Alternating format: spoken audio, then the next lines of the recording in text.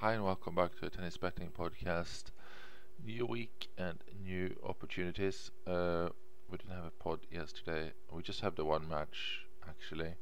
It was Swiatek who under-delivered. Pretty poor performance in the end. Match can turn around like that. She was up 5-1 serving for the set there. She closes that for 6-1. Just marches on, it feels like. Once Krejcikova smelled a bit of weakness and nerves there, she took full advantage, even though Swiatek managed to squeeze the first set. It was never the same match after that, really. Had another interesting match, which we didn't pose, Avanesyan against Korpach in the qualifiers. Over in Romania, Avanesyan was at 3.0 actually, plus 203 units, but at 54%, and didn't post it because she sits in a segment confidence-wise there, which is under review to say the least. So we would have played that maybe in the past. It's a shame yesterday because it would have been a 6-unit profit on that, but it's a tricky one because that segment sits a little bit close to break even, and I'm not sure if I'm going to keep it or not, but the sample size is way too small to make a proper statistical conclusion on it, so it's a tricky one. So I'm considering, depending on how much work it will be, to actually post all value somewhere in a sheet, and we'll still have the main card and maybe a challenger card, but then the value that doesn't quite qualify but still has some value in the prize, maybe there'll be just a long list of those matches. People to make their own judgment. That might be something to do. Let's move on though to today. We'll look at challengers first. We have the South Korea had a couple of matches there. I think it was Purcell. They've all started now, and I didn't have time to post, so I'm going to skip past those actually and go into what's happening today. We got one in America first. We'll start there. We got Michael Momoa at 2.0, which is plus 100.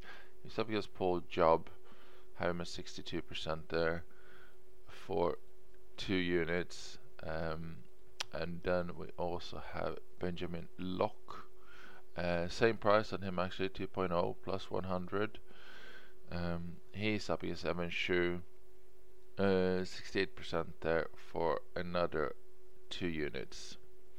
That's it for the American matches. Then we'll move to the German Challenger, and this is still qualifying matches into the Challenger, so quite a low level to be frank. We got Bachinger first at 1.84, minus 119. He's up against Mirza Basic, 69% there and 2 units. Same tournament, we also have Billy Harris at 1.92, which is minus 109. He's up against Martin Krumic, having at 60% for 1 unit, just about. And that sums up challengers. There's nothing in South America. We're closing a couple of ones, but not really. Sumit Nagal is a little bit higher odds actually. And we also have Saint Tropez. Is nothing near value there. So let's move to the main card. We have 4 tournaments going on actually, 2 in the men's, 2 in the women's. So let's start on the men's side. Corentin Moutet first against Cobolli. I'm just making sure that this would be Florence. Cobolli. Moutet is 1.45, minus 222. That's enough for 2 units at 83% confidence against Cobolli. Nothing else going on in that tournament or the other men's one, which is in Spain.